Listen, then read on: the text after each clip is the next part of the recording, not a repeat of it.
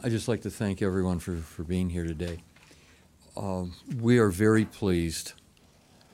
We're very pleased with the order of President Obama and the consequences, not just for our community, but obviously for the whole country.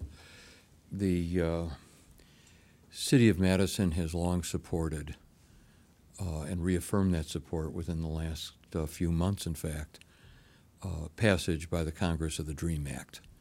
And we want to see the DREAM Act adopted, and we want to see proper and beneficial reform in regards to the status of so many millions of people who deserve to be citizens of the United States, who deserve the opportunity to work and learn in this country as they contribute to the United States. And we are not going to sit by here and just watch as events unfold with the President's order. And I'm joined by a number of people, including the Council President, Shiva, Bidar, Sielaff, to go into some detail as to how our community will respond and how we're going to take advantage of the President's order. Thank you, Mayor Soglin. Shiva Bidar Sielaff, I'm the president of the Common Council. It is really my pleasure to thank President Obama for taking this step in the right direction.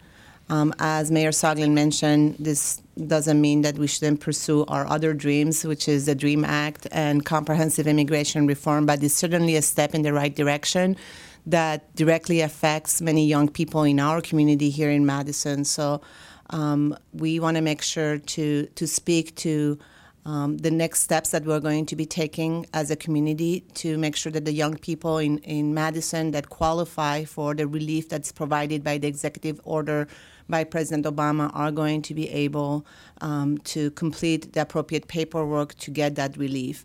And by relief, we mean really, truly relief. It's for a young person that's 16 that's attending one of our high schools here in the city of Madison. This means a lot. This means that they're going to be able to stay with a deferred prosecution, which means that they are not going to be deported, and continue their study, obtain their high school diploma, and hopefully work lawfully in the United States, and also hopefully be able to attend higher education if that's what they would like to do. Now, it's important to know that some of the issues that we've faced in our young community in Madison among Latinos has had to do directly with the lack of hope for a better future for them, because if they came here as children and are not in this country with legal status, it's very difficult for them to think about a better future for themselves because there is nothing that they've been able to do to really create a lawful status in the United States. So this really provides them with an opportunity to feel like they're accepted by the society and by the rest of the community and be able to hopefully follow with their education and their hopes for a better future for themselves and for their families. So it really gives them a path to not anymore feel so maybe left out of our society and living in the shadows, even though they feel that they're full Americans having come here as children.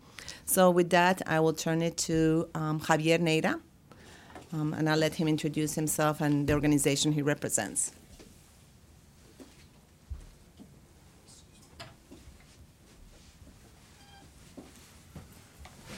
Good afternoon. My name is Neira. I work and I'm the president of Alcance project, which is a nonprofit organization here in the area of Madison. And what we do, and we truly have been working with, is youth within the high schools. And what this provides is a lot of experience with children, Latino children who do have the option to go into college as residents because they have their legal status, and the children who also do not have their legal status here in the United States.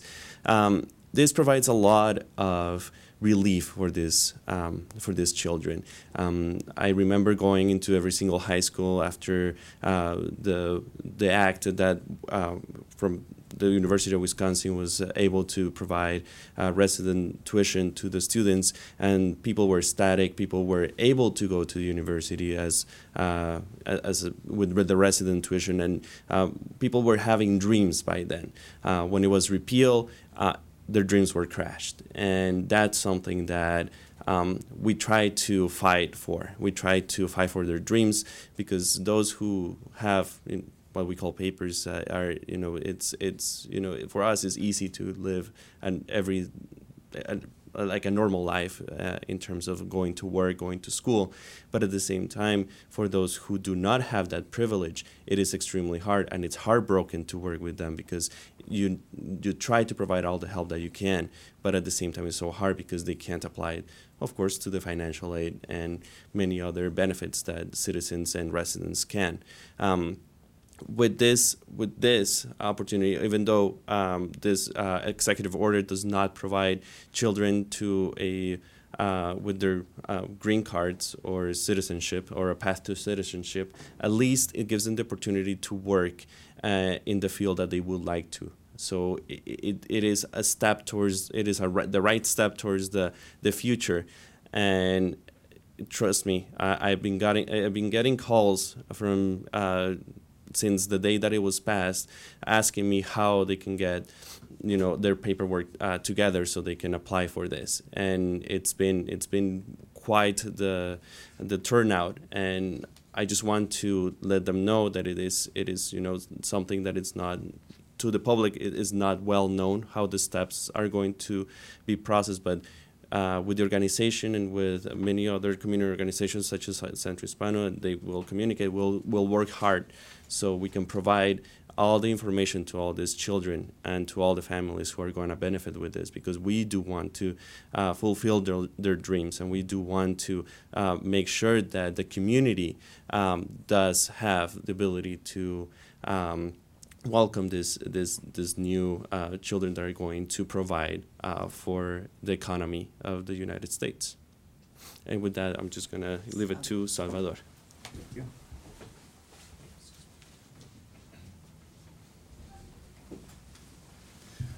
Hello, my name is Salvador Carranza. I'm president of Latinos United for Change and Advancement, and also chair of the Latino Education Council of Dane County. As you have heard, I'm not going to repeat what was already said, but I also work at the University of Wisconsin. There's still a lot of details that we don't know about the access that these kids will have to our universities, but I'm sure that this will help in the right direction. One of the big things that we have encountered is the question that kids have: even if I go to the university, I can finish, what can I do afterwards? This will give them opportunity. We have to remember that, just like Time Magazine, the last issue says, they are all Americans. They are just Americans just like ourselves. And they have the right to also contribute to our great nation. And this will give them that opportunity. The United Legal College Fund says that a mind is a terrible thing to waste. This is a move in the right direction by President Obama, saying no mind should be wasted. And I hope that they will get more opportunities. The barriers are still there. Tuition is going up. They don't have access to financial aid yet. But we'll make everything possible in our organizations to try to support these kids, give them the opportunity to know which paths they can take that have been now made a little easier for them, so that hopefully no kid will fall through the cracks. So that is all I would like to say. These are our kids. They're not somebody else's kids. They're our kids, and our nation depends on them. Thank you.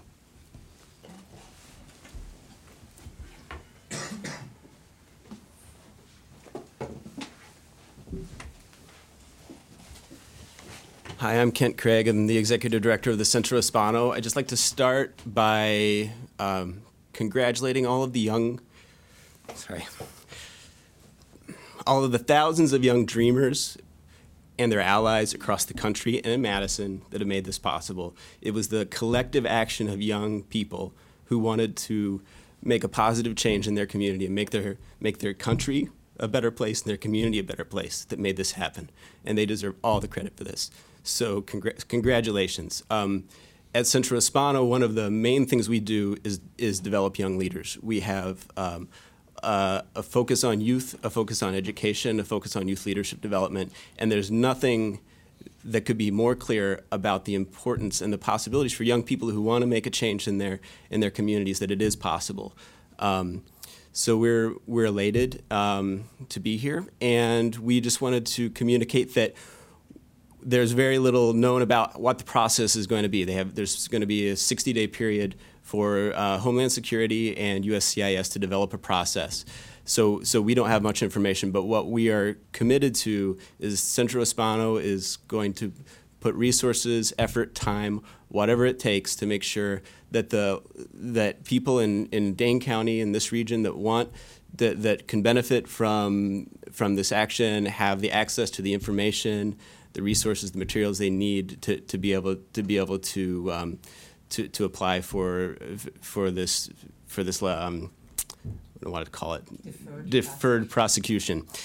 So when we're going to be working with allies like Alcance, other organizations in the community to make sure that happens. So thank you. The city of Madison has grown in the last 50 years by about 60,000 people, which is actually quite an achievement considering we're in the old snow belt or rust belt, as it was called.